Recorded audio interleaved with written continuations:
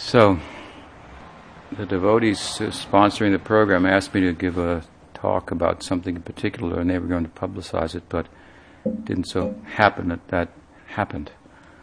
But at any rate, I did pick out a topic, something of Nama-dharma, about kirtan. You told me to say something about kirtan. So, we'll talk a little bit about that. We have all heard, of course, that kirtan, singing the names of God, is very efficacious for Kali Yuga. And this is not so much of a sectarian statement from our particular sect as it is more a emphasis by Chaitanya Mahaprabhu on a universal, from a religious point of view, and even from a secular point of view, principle.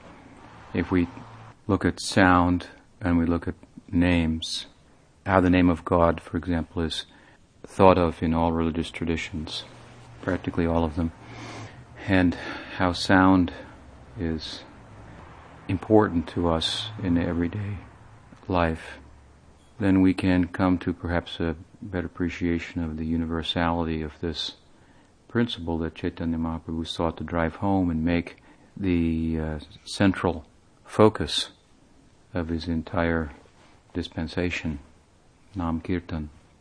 Because we may, as I say, think of it more of something that our sect propagates and see it in a sectarian light, but that's not really the fact. With regard to sound, of course, sound is one thing that the modern technological world hasn't exploited to a large extent in comparison to fire or water or earth. The ether and far-reaching effects of sound have not been investigated in as much depth, it seems. But it's very practical. We can appreciate that sound is important, vital. In fact, the functions of the mind, in a very, very basic sense, are twofold. Sankalpa, vikalpa, putting together ideas, thoughts into ideas, plans, and so forth, and taking them apart, dismantling them, sankalpa, vikalpa, and each of these is influenced or is driven really by sound. So our whole mental system is very much affected by what we hear, what we speak and what we hear. And everyone knows that in a military campaign, if we can take over the sound waves, then we can control the country. In other words, when the invaders come, if this is one of the main objectives, is to get hold of the radios and the communication systems, the sound waves, and then broadcast who's in charge and what the rules will be. So, in many practical ways, we can appreciate the importance of sound in our lives, although we probably don't think about it very much. Chaitanya Mahaprabhu thought about it. The Vedic rishis thought about it very deeply. And they put a lot of emphasis on sound, so much so that it's said in those circles, in circles of the rishis, that seeing is really about hearing. Darshan, seeing, is hardly unrelated to hearing. It's said that the Vaishnava sees with his or her ears. And of course, according to the Vedic worldview, the whole world itself is a product of sound. The Brahma in each and every universe who manifests that universe does so, each particular universe does so through mantra in consideration of the karmic tendencies latent in the jivas, in the sushupti, in the deep sleep before creation. He takes his birth seated on the lotus, and he hears a sound, tapa, tapa. These two syllables. Tapa means, it actually means knowledge. Tapa. It means austerity, but austerity also brings knowledge. That means to say that when we consciously restrain ourselves physically from being in touch with sense objects, then or unconsciously for that matter, when we're in that situation, we're forced to think more. If you're in a difficult situation, very austere, it's too cold, there's not enough food, and lost on a desert island, or what may be the case, then you have to start to resolve the problem philosophically, to think more. So the more active we are sensually in touch with the sense objects, the less we will think about things. That deadens our thinking and the depths, the reach, the breadth of our thoughts and examination as to what it is we are about and what it is we're involved in. So he did austerity, and what happened from that is he got knowledge. Divya Saraswati gave him Gopal mantra. This is recorded in Brahma Samhita. So from that tapa, Divya Saraswati gave Gopal mantra, and then from that, the corresponding Gayatri is the Kam Gayatri, and he heard that through the flute sound of Krishna's fifth note. In this way, he was empowered to create. Brahma is an example of Karma Mishra Bhakti, so he's the primary example of what we sometimes call dovetailing. So he had a propensity for mixing it up with the world, creating.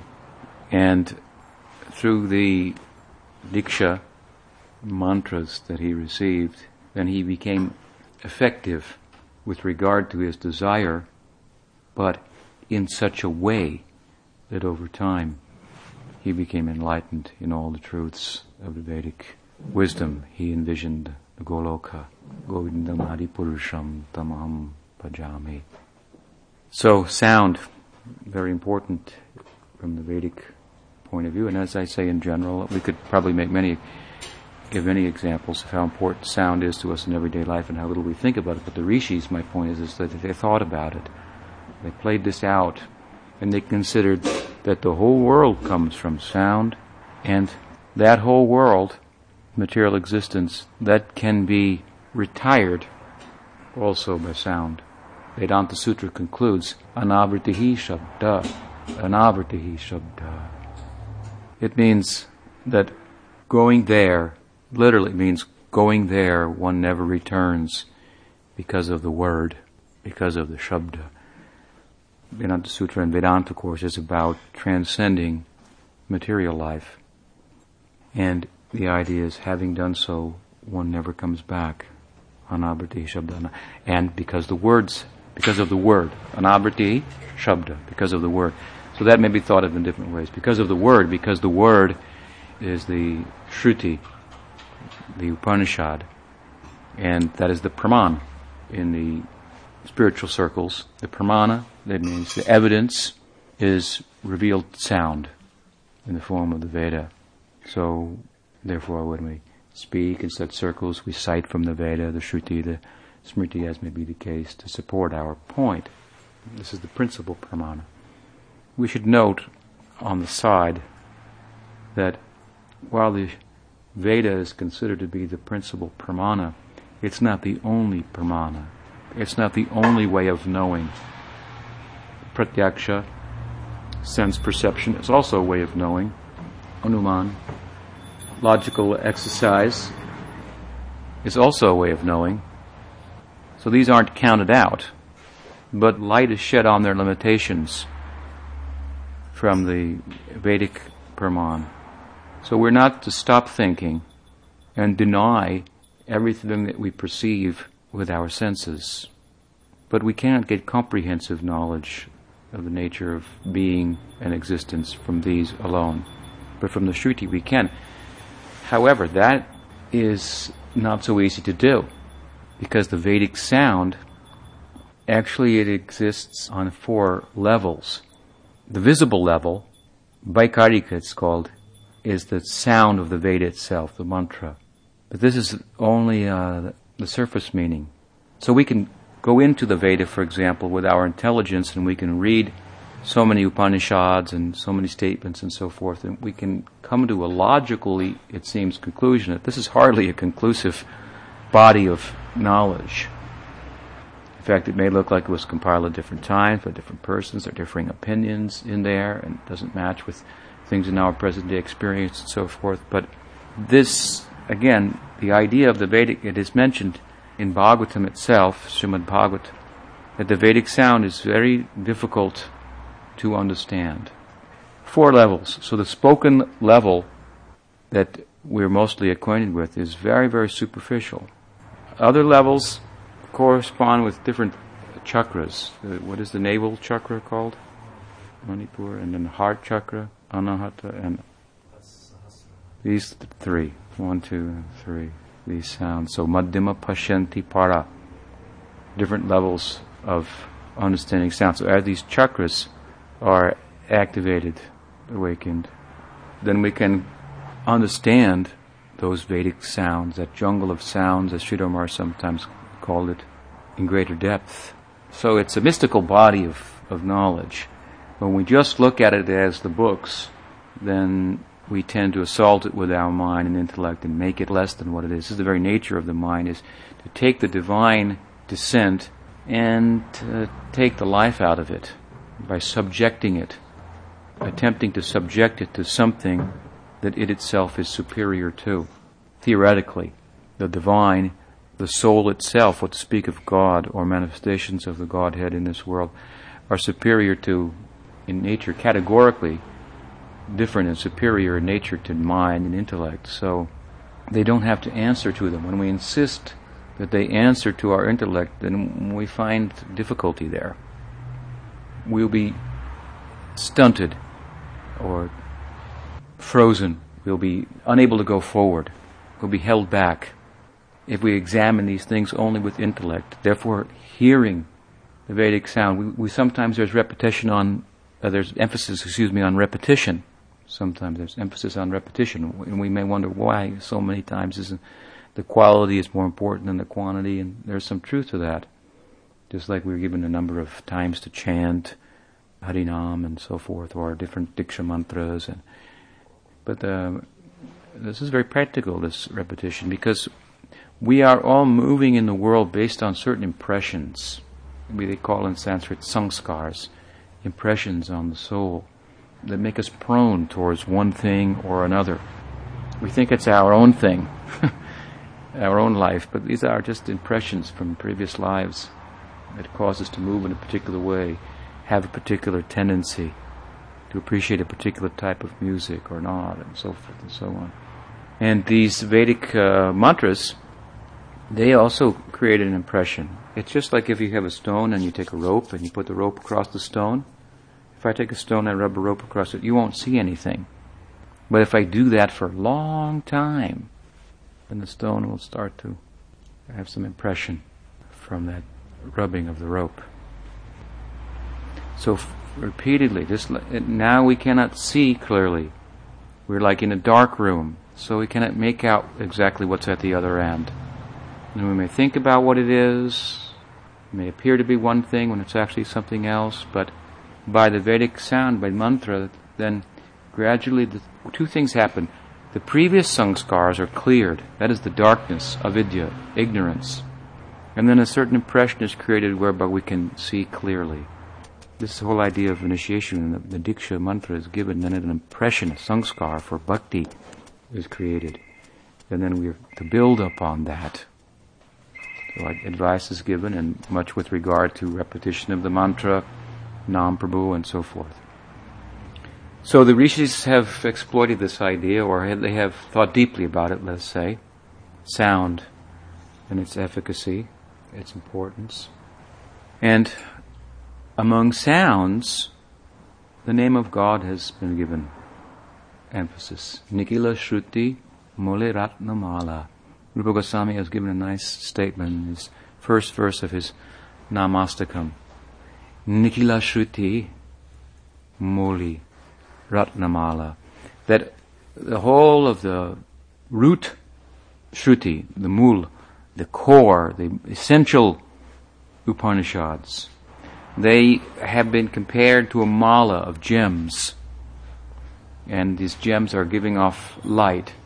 And where are they shining that light? On the name of Krishna. It means that, this is the opinion of Rupa Goswami, that the Vedas are very broad in their scope in terms of the knowledge offered there. Many sounds, as I said before, Sridhar Maharaj once called a jungle of sounds. So to sort it all out, this is very difficult. With good help, for example, the help of Chaitanya Mahaprabhu, we can sort it all out. And it comes to this. of all sounds, this sound, the sound of the name of God, and then we can go from name of God to Krishna Nam. This is most glorious, most efficacious. From this one sound, all things can come, from the lowest to the highest. Now, with regard to religious traditions, as I mentioned earlier, this is not a foreign idea that the name of God has power. Even in the secular world, names have power. In previous times, people wouldn't give out their name very easily. Nowadays, also, but names have been replaced with social security numbers, for example. So you don't give out your social security number very easily. Why? Because you can be controlled by that. If they know your social security number, they can get every bit of information about you. The numbers have replaced names, but it's the same principle. By knowing the name, you can find out everything. This is the idea. Actually, theology, the term theology comes from the Greeks, of course. It means nowadays theologica. It means a kind of a divine science, the logic of divinity. But at the time that the term came out, it was actually used in relation to names of gods. The Greeks had, of course, many gods, and they had a particular type of person, priestly type of person, who was designated for calling the names of gods. He was a theologian, and then he would call specific names at specific times to invoke the influences of specific gods for specific purposes. And this was really the sum and substance of what religion was about to the Greeks. So again, this principle is not, it's really quite universal, even in a secular sense, as I say. How important is name giving to the parents? Sometimes parents ask me, who are my disciples, if I would name their child. I usually say no, because I know how much they really want to give a name. Naturally so. And of course, in times gone by, these names, more so than today, far more so, corresponded with the person. So there was a time at which it was more readily believed, or understood, I should say, that sound and name corresponds with object and so forth. We're getting a little bit perhaps away from that in the modern society. But again, people now have a number, and if you know that number, that is their name tag, then you can find out everything about them. So if you know the name of God, you really know the name of God. And this is what Chaitanya Mahaprabhu taught, how to know the name of God. And you can know everything about God. And although it's good, as I say, to chant and chant a lot, mechanical chanting will take a long time in terms of knowing what is the fullness in the name. And this is, again, something that practically all religious traditions accept. In the Jewish faith, I believe the name is considered so sacred that you cannot utter it. They wouldn't even allow it to be written down for fear that the paper it was written on might be thrown away and abused. And I think Paul in the Bible, in the New Testament, followed through on that by giving such emphasis on the name of Jesus. By that name you would be saved, and so forth. It's there in every tradition. Amongst the various saints in the 15th, 16th century, India, and earlier also to some extent, but around that time, around the time of Chaitanya Mahaprabhu, there was a great kind of bhakti movement. Advaitins of Shankar had, and the Smartas had more of a monopoly on religion. And the Advaitins, of course, teach that, as per Shankaracharya, that one has to take birth in a Brahmin family and take sannyas to get mukti. But there was a kind of rebellion to this, with the idea behind it that God was more accessible to the people. A sense that people in general, souls in general, had more, that God would be more accessible to them. So the bhakti movements, they catered to this, or they answered to this. They voiced this. And so many of them with emphasis on name. Guru Nanak, Kabir, Kabir was a very famous mystic poet. These, of course, are called Nirgunam sects. These are sects that gave great emphasis on the name of God, but they saw this name as a means. They saw the names of God, many that they may be Hari, Ram, Krishna, to be a means to attain the nameless name. So there was a Nirgun idea of transcendence. Nirgun means without qualities, without lila, the nameless name, the eternal substance, Brahman, really, in our language. But they chanted, and they were very much Kabir. You've all heard of Kabir, very famous. So many of his poems full of descriptions of the glories of the name. Nothing was more important to him than the name of Ram in terms of a spiritual practice, taking the name of Ram. And Guru Nanak for the Sikh mission also, who tried to unite the Hindus and the Muslims. He saw each more or less absorbed in superficial aspects of the tradition that the founders of those traditions essentially came to speak about. So what did he do? What did he draw on? He drew on the name for both sects and emphasized Satnam. And Guru Nanak met Mahaprabhu, it is said, in Jagannath Puri also. So there was this sector, and Namdev, and then this Guru Nanak, Kabir, and so forth.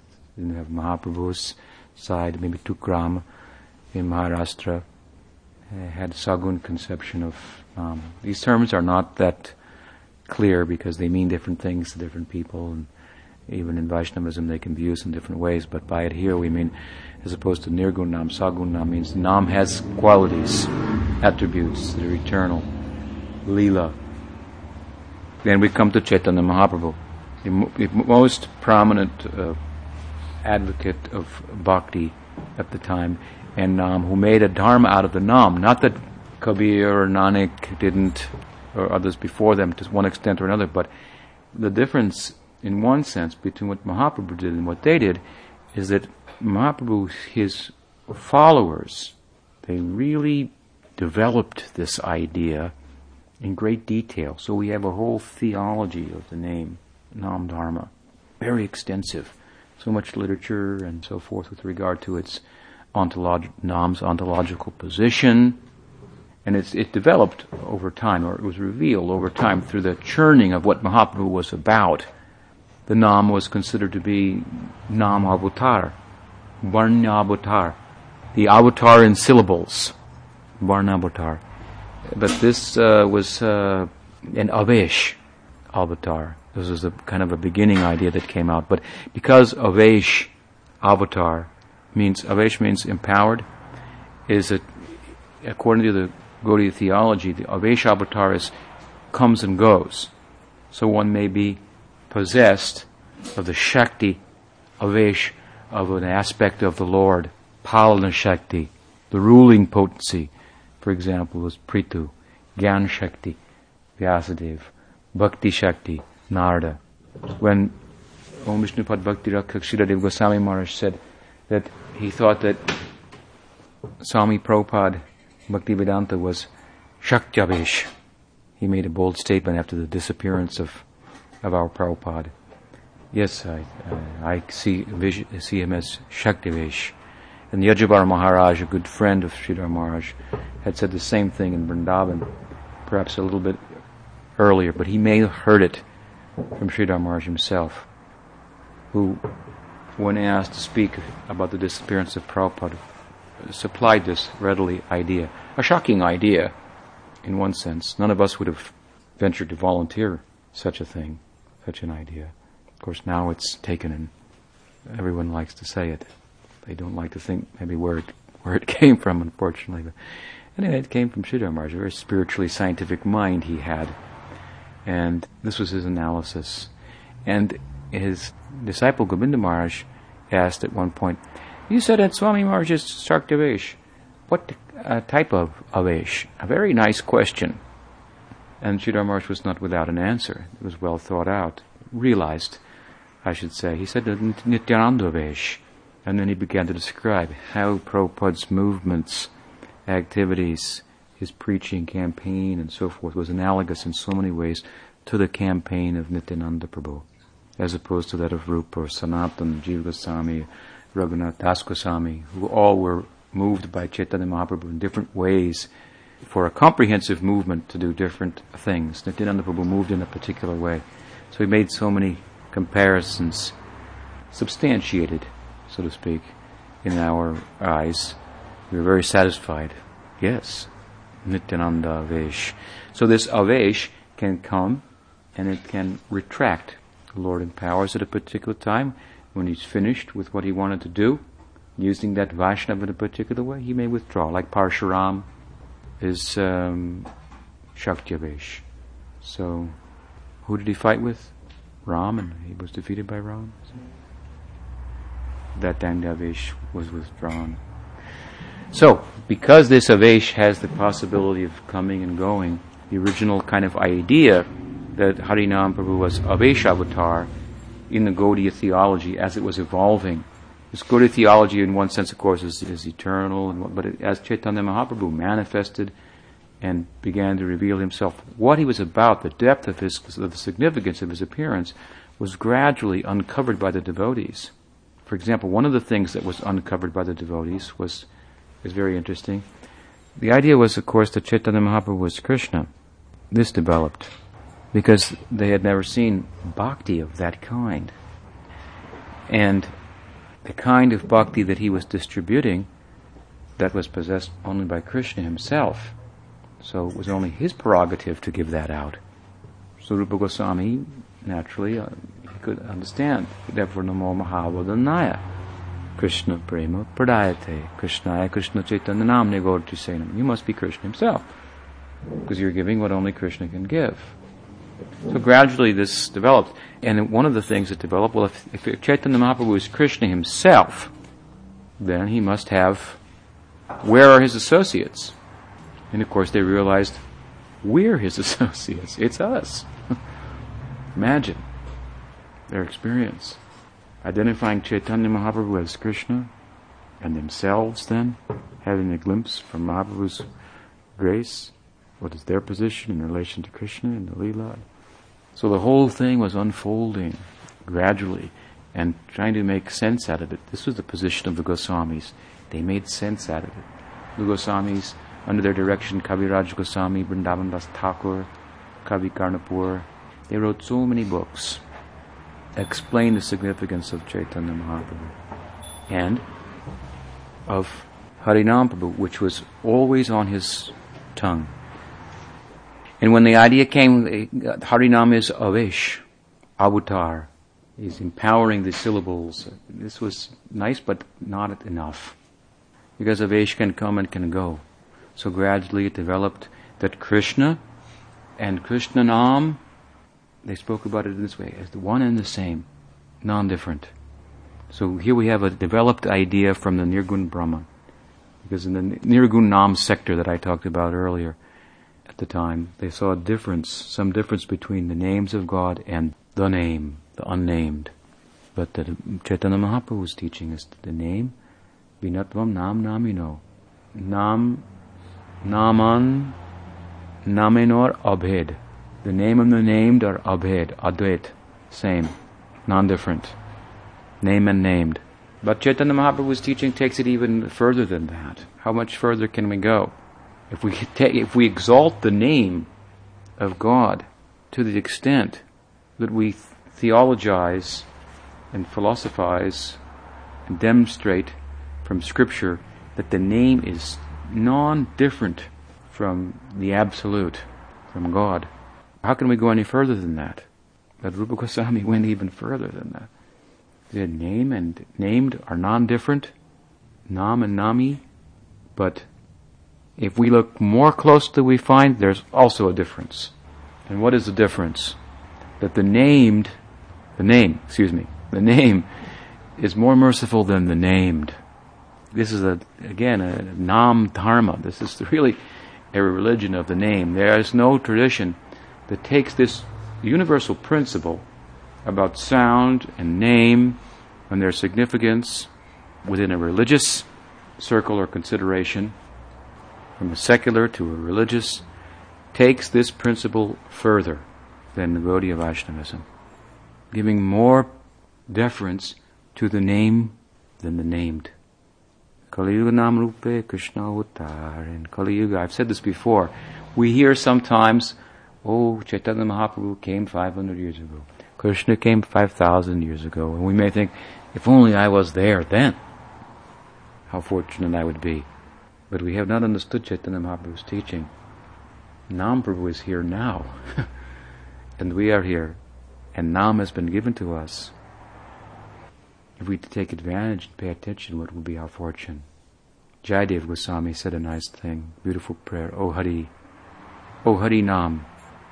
You know Jayadev Goswami wrote the Gita Govinda, precursor to Mahaprabhu's appearance. Mahaprabhu loved so much the writings of Jayadev, taking the theology to focus on the worshipable, the venerable object of God.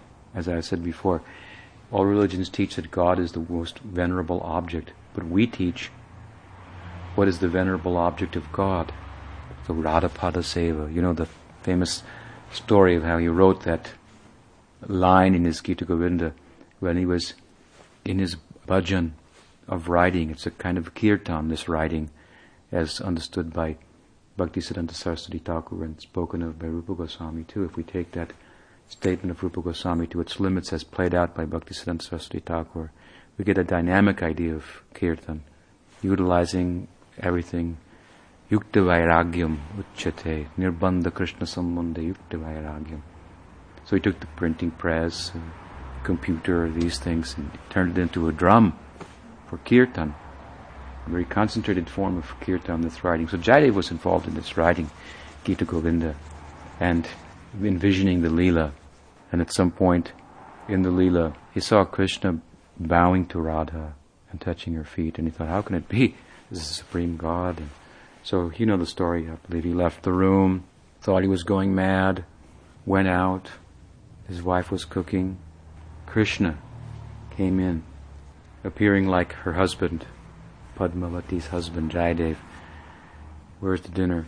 Gave dinner, went into his room. Then the real Jayadev came in, and his wife was eating. He says, well, how come you've begun eating and I didn't come? She said, what do you mean? You came, you ate, you're crazy. He said, I am crazy. And then he went to look at his book where he'd been writing, and it was penned in what his realization was. Then he could understand Krishna had come and written the line himself. So Mahaprabhu took much from Jayadev's Gita Govinda. He identified with that. This is our religion, he said. It hadn't been systematized into a sampradaya and a whole theology. Mahaprabhu came to do that through Madhavendra Puri, Ishwar Puri, Sri Chaitanya, and the Goswamis and so forth. But he said, Jayadev, oh Hari Nam, from a sadhu you enter my ears and into my heart, and from my ears to my heart tears to my eyes pour down to the ground and soften the clay in which my footprints go, so that others can know to follow my way. So Harinam Prabhu is like this, aggressive. He has an agenda.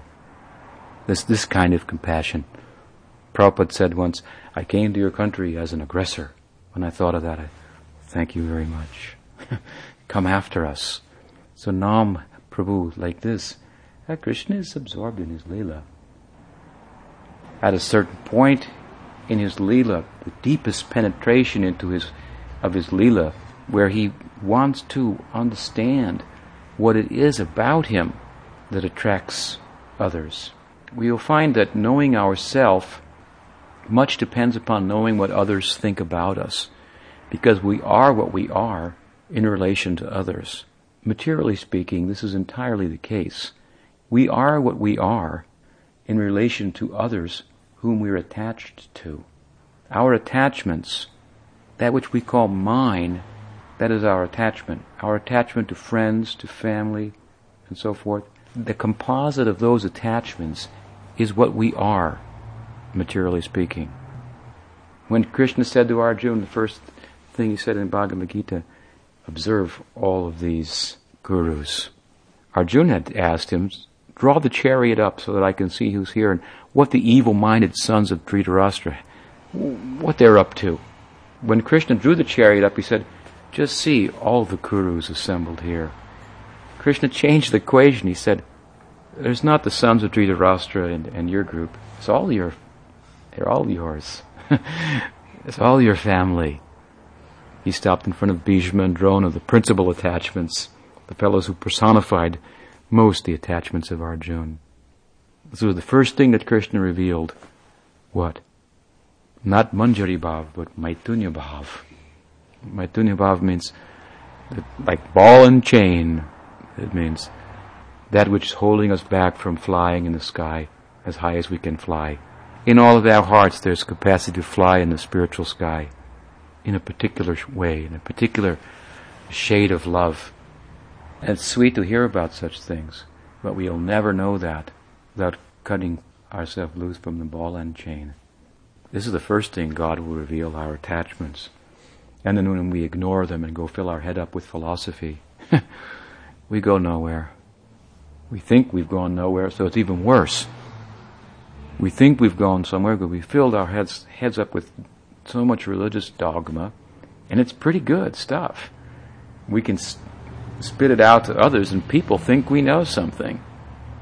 And we feel that we've really gone somewhere. But it's not a fact. In fact, we've gone backwards, gone into a negative position, because previously we thought we didn't know, and we were right. Now we think we know. We wanted to know what was the meaning of life, and we had some sukriti for bhakti on Chaitanya Mahaprabhu's mission. So an agent of Mahaprabhu came to us and helped us. There was some, it resonated.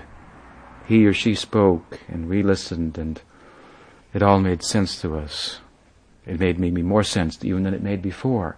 Now I'm here again in this particular way. So we're happy, because we feel some solace. We wanted to know. Now we know, but the problem is then we just get on with our life. We don't really know until, or to the extent that we put that all in practice. And this is the beginning. Many nuances of the scripture are there to be understood in different ways by different sects and appreciated and so forth. And we may banter about them and discuss and argue and politely about the differences and so forth. But really, the important thing is to deal with these attachments in the very beginning. And of course, I'm not trying to choke you. And Krishna doesn't do that in Bhagavad Gita. Therefore, he gives us a system for going about it gradually, relative to our eligibility, our adhikar. And the proper teacher, of course, will do so as well.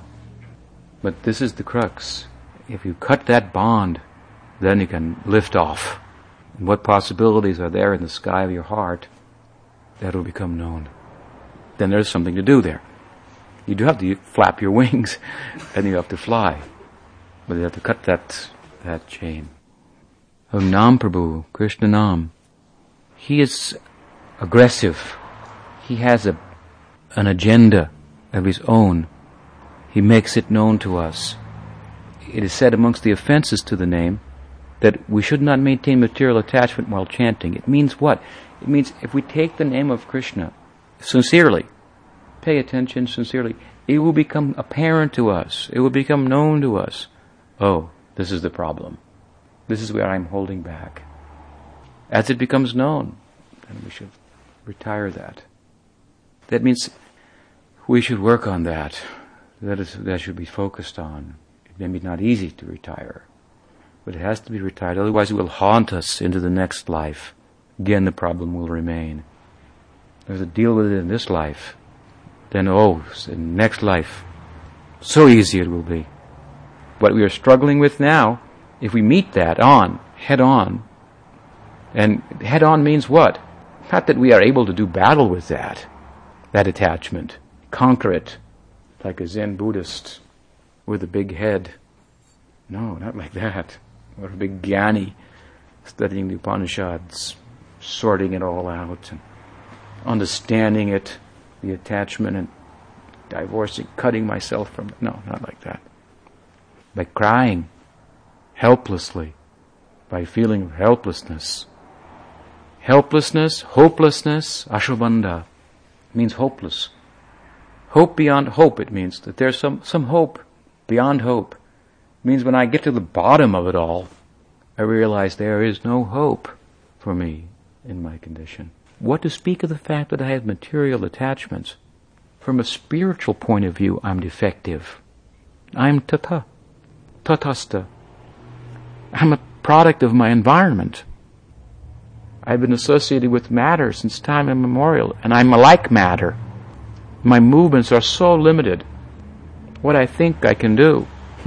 We all think birds can fly, fish can swim, humans can reason. Soul can do all of these things.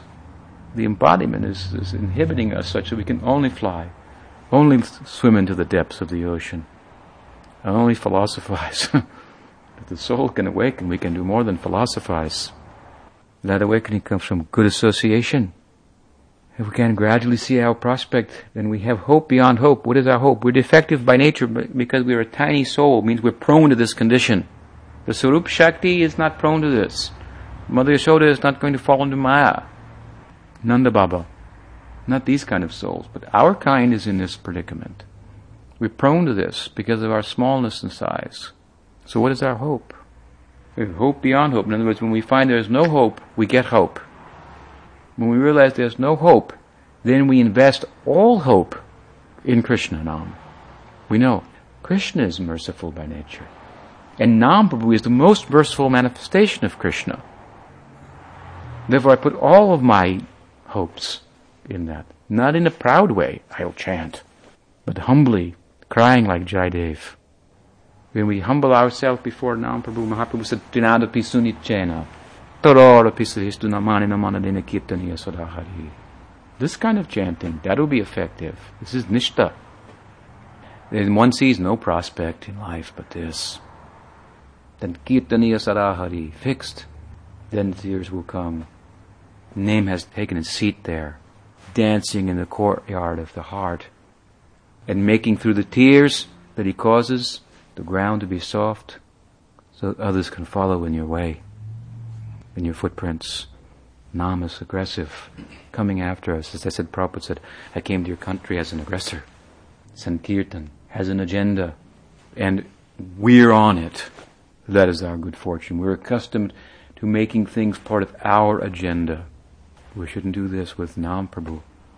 Gurudev, on our agenda. I have got a guru. My guru is great. My guru is the greatest guru.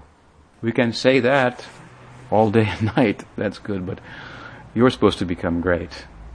If you really understand the greatness of your guru, then you understand what he teaches, why he teaches what he teaches. I take those teachings to heart, and I become great by his grace. It's not enough. It may be nice, good to say my guru is great, but it is not enough to say that. If we understand what it means, then we may not even have to say it so loudly. But we will exemplify ourselves for others. What is the greatness of our guru? And then they will understand, oh, yes. Amar Guru Jagat Guru. My guru is the Jagat Guru. This Sridhar said this is a Kanishtadikari idea. So we should not make this guru, Nam Prabhu, and so forth part of our agenda. In other words, that we become great just because we have a great guru. There's some truth to that, but what does it mean to have a guru? It means to be a disciple. Disciple means a discipline and all these things. That has to be taken up. So Nam has an agenda. We're on that agenda. As I say, we're accustomed in material life to making things part of our agenda and then pulling them out of our pocket when it's convenient. We gather knowledge to further our agenda. But this knowledge we find is of a different nature. It has an agenda. It's alive. And all that knowledge is fully represented in Nam. Harinam. Krishna Nam. So such an agenda Krishna Nam has. He comes to the world. You know the famous story, that very charming story that Sridhar Maharaj gave. 2 constables, policemen in India, having a discussion. One said, you know, it's really wonderful, we're really lucky that Krishna is a thief. The other fellow said, what do you mean? That's the whole problem. we're policemen and our God's a thief. And we're trying to get people to follow the law. And of course, especially today in India, everyone's on the take, bribing from the top level to the street sweeper if you want to get anything done. So he said, this is the whole problem. Our God is a thief. Krishna is a thief, makanchor, but a thief. Of course, if a thief steals from himself, then we just call that play. That is Krishna Leela. But not everybody understands Krishna Leela. So a fellow said, and rightly so, that's a problem. But the first fellow who volunteered the idea that it was good, and we're lucky that Krishna's a thief, he responded, no, we're lucky. Because why? He said, a thief doesn't care for high walls and locked doors. And that's exactly what we've erected around our heart, high walls. And we've locked the door. You see, just like you're listening to me, but you have high walls around your heart, and the door is locked. And everything I'm saying, you're letting it go into your intellect. And then you're thinking about it. Maybe, that makes sense, okay. And if it makes sense, then you allow it to go down. You're guarding your heart with your intellect. Sometimes we just slip in anyway. And the feeling behind the talking, that escapes your filter, your screen, your guard of intellect. Therefore, we should come and hear from saintly persons. Even if it makes no sense to us, we should hear holy name. We should hear to talk about the holy name. Even if we don't agree with it, it makes no sense. What will be the benefit? There's the invisible benefit to that on so many levels. It comes ultimately that Nam is Krishna Leela, Guna, Rupa, all in that name. And the name is in the heart of the sadhu, and the sadhu is carrying the name and distributing the glories of the name. And when he speaks about Nam Prabhu, then shares his heart with us. It's presented in a logical arrangement of words and so forth because we speak the language of logic at best in this world. But the transaction is a heart transaction. So although we're guarding our heart very carefully, Harinam Prabhu and the good tidings of the Vaishnav, who gives Harinam Prabhu, slips past the intellect, through the ear into the heart, and some impression is created. To that constable, that policeman, he said, Krishna, in the form of his name, he doesn't care for high walls. He goes right into the heart anyway. Even we are just walking on the street and people performing kirtan. Nam Prabhu is going in. Now, the effect doesn't take immediately. It takes time. But something is there. We may doubt about that. We doubt only because of our lack of experience. But we shouldn't doubt that there are those who have such experience. That the Nam, Krishna Nam, is complete. Purna Shuddha Nityamukta Vinatvam Nam Namino Nama Chintamani Krishnas Chaitanya Rasa Vigraha. They are not bluffing.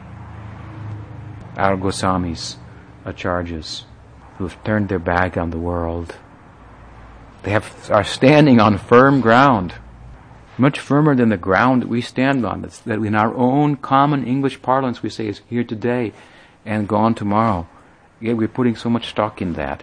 This is because of our external sensual and mental orientation. And we have an external sensual and mental orientation to Nam Prabhu and to the descent of the divine current also. So we only scratch the surface of it. And we have doubt about it. This is why we have doubt about it. And this is why we don't make progress, because we don't have experience. But if we get good company and we're pushed, then we can get experience. And we keep pushing and get consistent experience in good company. This is the importance of sadhu sangha.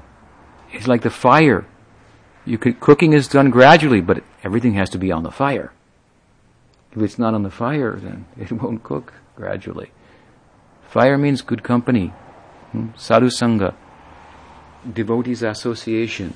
That means we're coming together in a meaningful way to share our hearts, how we wasted our day, how unhappy we are. And then we think about why. Is it not practical? We all want to be happy without any limitation. We are all unhappy without limitation. practically. Every now and then happiness is mitigated a little bit.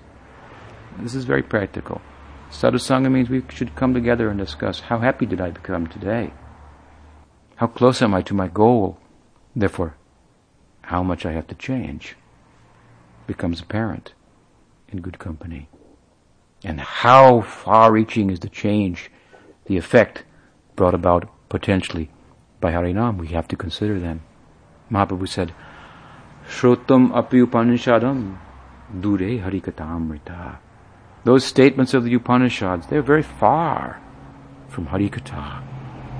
What can happen from saying Aham Brahmasmi, Tattvamasi?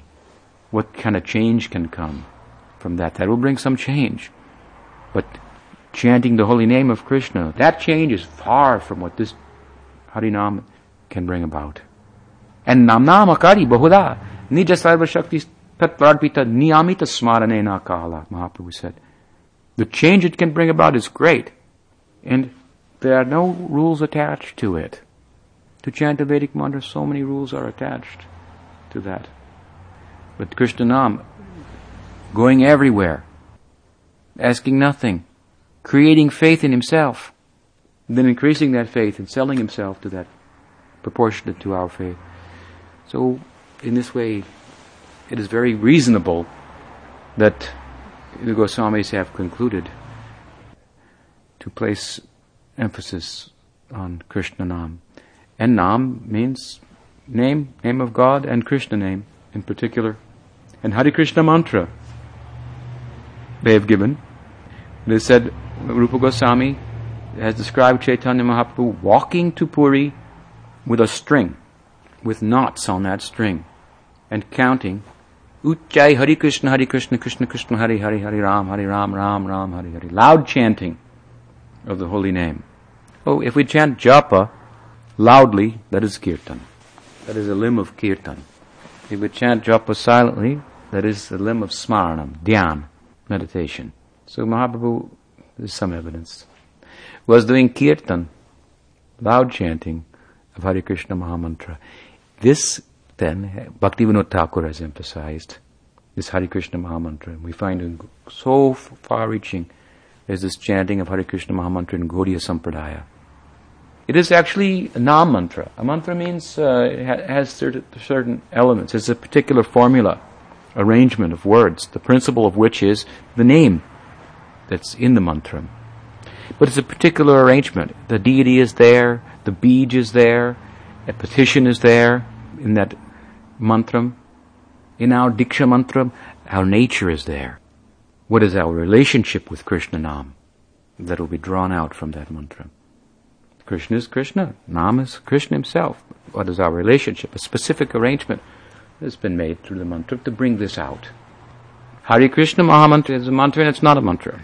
It's an arrangement of, it's just names of God. But it is a very nice arrangement. It is mentioned in the Upanishads also. Iti sorasakam namnam kalikalmashanashanam. Sarva Vedeshu Drishite Hare Krishna Krishna Krishna Hare Hare Hare Ram Ram Hare Hare. Iti Sorasakam Nam. These 16 names, the most efficacious for Kali Yuga. Sarva Vedeshu Drishite. All the Vedas say this. Nikila Shruti Moli Ratnamala, as Rupa Goswami said. All the Mul Shruti, like Gopal Tapani Shruti, they're saying the virtues of Krishna Nam. They place emphasis on this. So Hare Krishna Mahamantra, a very nice arrangement of Krishna Nam. So we are stressing this, and this should be heard from the Guru also. Sachi Mata was giving milk to Chaitanya Mahaprabhu, Nimai Pandit. At one point he refused. I will not take any milk from her breast. Why? She is not initiated. Advaita came, initiated her into Hare Krishna chanting. Then Mahaprabhu would drink from her breast. So this Nam Prabhu that has taken over the devotee, the Vaishnav, we should get that name from him. So in our lineage, Sampradaya, this Hare Krishna mantra, it's a Nam mantra, kind of a mantra in a sense, that is most widely chanted. And why? Krishna says in Bhagavatam that Actually, the other day I answered a question on the Sangha. Some of you may subscribe to that Sangha that we have on the internet. People ask me questions and I answer. So someone asked me, that you say that women are not less intelligent than men. I said it somewhere. Some people had asked me, but I think that Prabhupada says in his books that women are less intelligent. So how is it that I think you're contradicting Prabhupada, something like that. You say you're his disciple. So I asked him, are you more intelligent than every woman on earth? You tell me. Do you follow my reasoning? If we take this statement absolutely, men are more intelligent than women. That means no woman is more intelligent than the least intelligent man on earth. So you tell me, are you more intelligent than every woman on earth? I said, therefore, these kind of statements of Prabhupada, we have to look at them in terms of time and circumstance, cultural filter through which the knowledge of the Guru may descend. Women were never educated, or weren't educated at a certain point, largely. There's different ways to think about it, and so forth. And Prabhupada, like any great soul, was very dynamic in his thinking and very flexible. And based on certain information, he would make certain statements, relative statements. If you get other information, then you talk about it in a different way. He would do this on so many topics. So if we have a society full of educated women and so forth, then it has to be thought about differently, obviously. So in this way I talked about it. Time and circumstance and cultural considerations and philosophy and Shastra, and we put it all together. And so someone wrote me, then he said, well, you've really skirted around the issue, haven't you? He said, you've really just danced around the issue in so many ways. Why didn't you just come out and say it? Prabhupada was wrong. And he said, Krishna must be laughing in the heavens. So I said, actually, it's not so black and white. I wrote back to him. I said, and also, as far as skirting around the issue, as you put it, I said, Krishna has said that Parokshavad chap mam priya. He said that Parokshavad is priya, very dear to me. Parokshavad means indirect language. Speaking about it in a roundabout way, indirectly, not the frankness of American society, kind of the in-your-face type of that we're more accustomed to. What's the bottom line? Krishna is very pleased by this. The Vedas, in the secret parts of the Vedas, they speak indirectly, in a roundabout way. You have to pay very close attention. Nasta prayashu baddhushu nityam bhagavata sevaya. Very close attention you have to hear regularly, again and again and again, to understand what it is. And so Hare Krishna mantra is like that. Hare Krishna Ram. Hare means Hari. It's the vocative. O Hari, O Krishna, O Ram. But the Gaudiya Sampradaya, then they have analyzed it. They're always saints in their experience, and they have concluded, O Hare means Hara in the vocative. It is a name for Radha. Indirectly, the dance of Radha and Krishna is being described. It is a Sambhog mantra. So it is the Milan of Radha and Krishna. Hare Krishna, Hare Krishna, Hare, Hare Krishna, Hare Krishna, Krishna Krishna, Hare Hare. Hare Ram, Ram Ram, Hare. Ram and Krishna surrounded by Hare, on all sides. Krishna means Krishna. In this sense, Ram means Krishna, Ramana. Surrounded on all sides by Hare. Krishna is Hari, but Radha is, in this sense, Hare indirectly, who steals away Krishna. If you say Radhe Krishna, Krishna Krishna, Radhe Radhe, that would not be as pleasing as Hare Krishna, Krishna Krishna, Hare Hare. You see, this is a theology of Nam. You understand what I'm saying? We spoke beginning. Name is important. You don't give your name away to anybody, because if you give your name, everything they can know about you. So we take this to the extreme. We make a theology out of Nam. Then we come to this point. Not only Nam is so important, but which Nam? Different types of Nam, of God. So this Hare Krishna mantra is so pleasing, because Radhe Krishna, Krishna Krishna, Radhe Radhe. Radhe is the name for Krishna, but it doesn't tell us what Radhe does. It doesn't tell us that Radha has the power to steal away Krishna. But Hare text tells us that. She has the power. Krishna is Hari, he steals away. He can steal anything, but she can steal him. And when we look at Hare in this light, then we are saying such a pleasing thing. Krishna would say, you know that about her? That I'm the supreme God and she can take everything from me. Turn me into a dancing fool.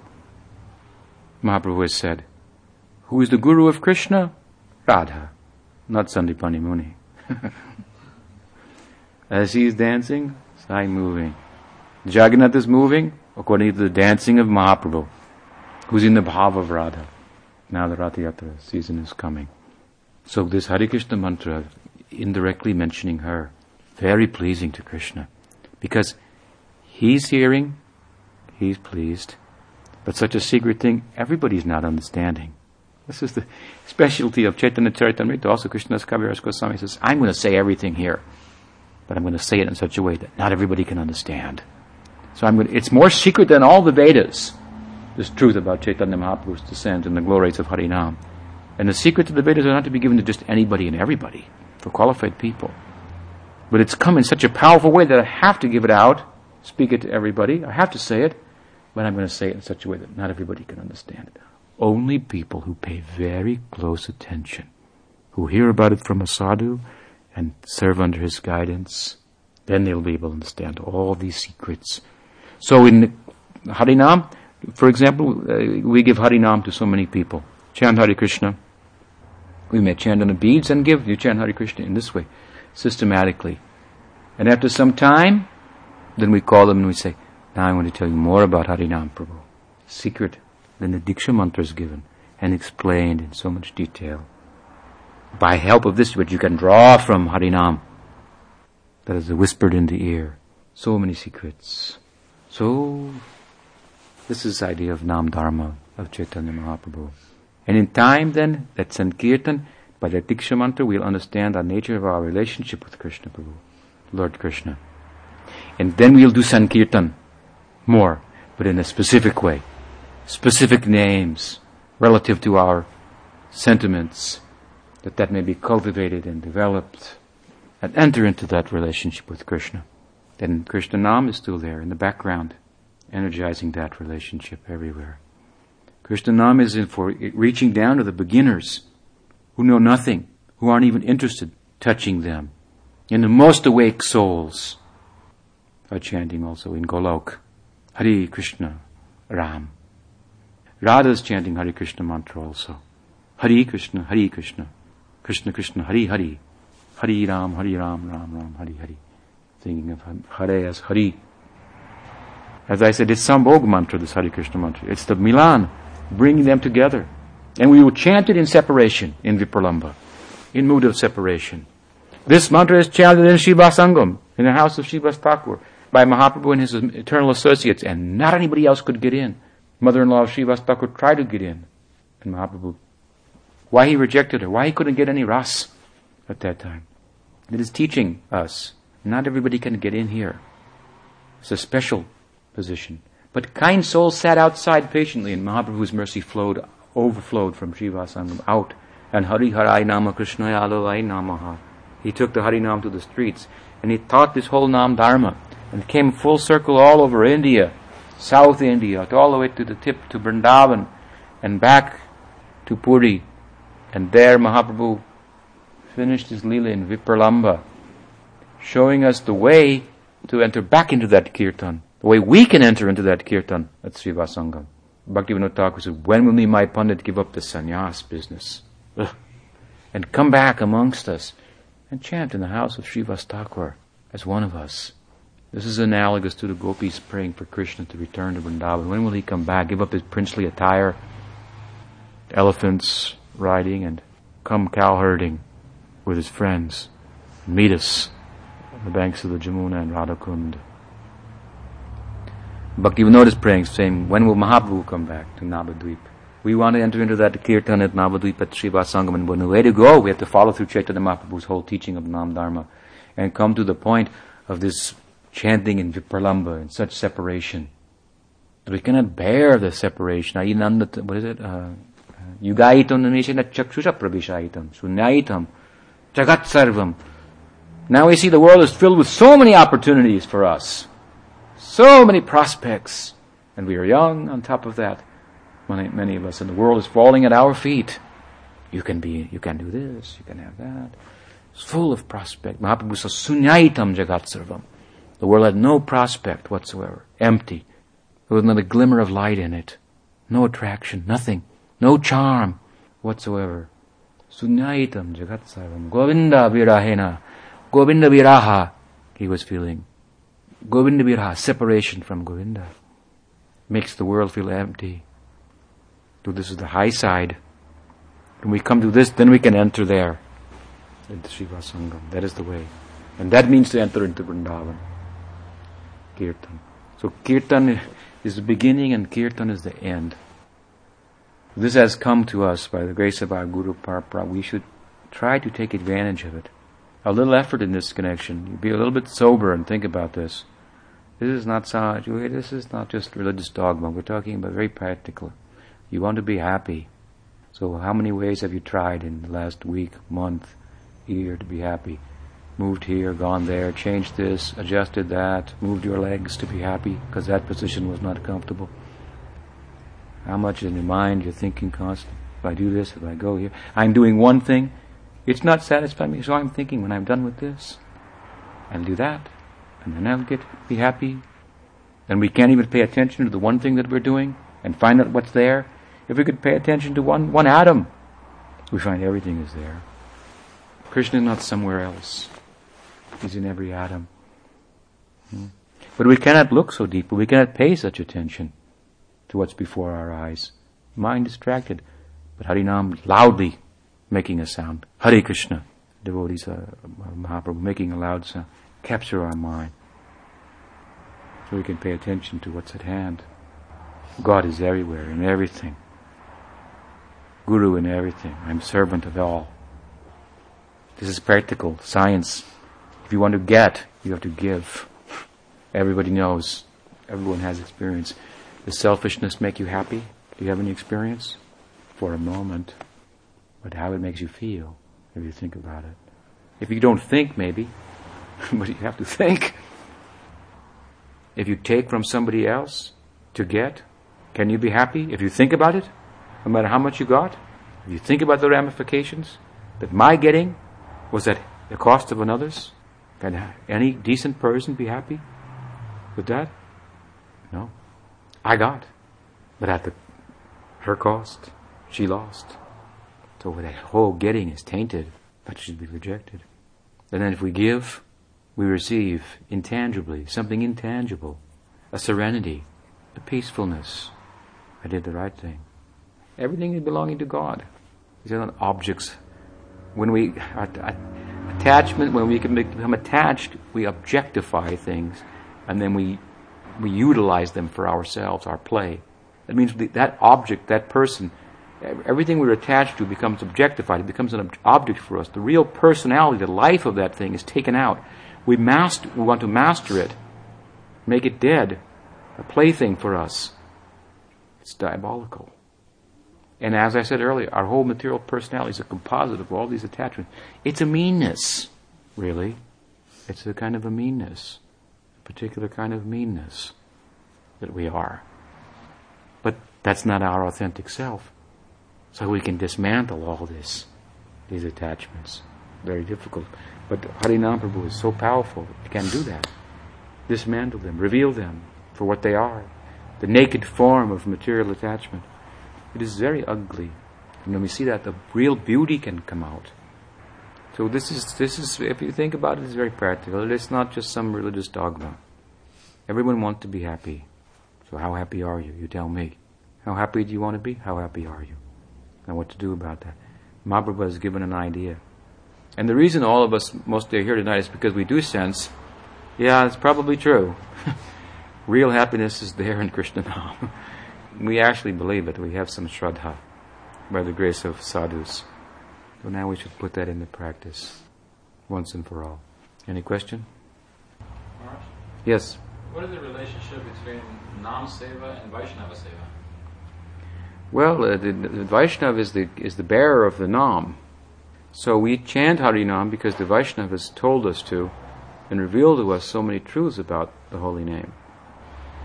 So there's no name without, there's no Nam Seva without Vaishnav Seva.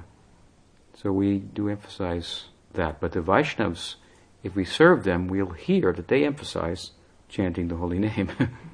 They emphasize serving Vaishnavas that we might hear all these things and do them.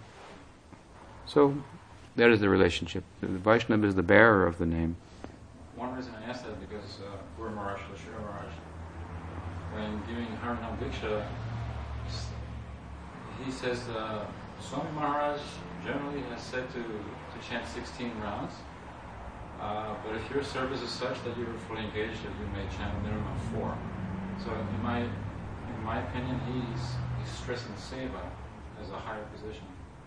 Well, that's true at a certain point, because we cannot take full advantage of the holy name. So we should do Vaishnav Seva. But if we become purified, as we become purified, then we can do real Seva by chanting. We can do Seva in the Nitya Leela through chanting. That is more dear to Krishna than Seva that we can do here. That is even higher. But that will all come by serving the Vaishnava. So at a certain point, yes, it's more important. We put down the beads to serve the beck and call of the Vaishnava and Guru, because they are the bearers of the name. If we meet Krishna in our sadhana and he asks us to do something, we have to ask him, wait a minute, let me ask my Guru if you're the one he's talking about. So that kind of emphasis is important. But if we do that nicely, if we serve the Guru and give precedent to the Vaishnava service over Namprabhu, how much Namprabhu, who is Krishna himself, will be pleased with us. Then we can sit once, twice and chant, and we'll get so much from that. But mostly people aren't fully engaged in service of the Vaishnavas. They should be chanting at least 16 rounds or more than that. And we can also say that service to Krishna, Nam, is most important, but service to those who are dear to Krishna, Nam, that is more important. So in that sense, if we find a devotee, a real devotee, then it will be more endearing to Krishna if we serve him. Krishna wants to serve those devotees, but they never accept service. So through us he can serve them and fulfill his desire. But one should not be done at the neglect of the other. We shouldn't. All these things go together.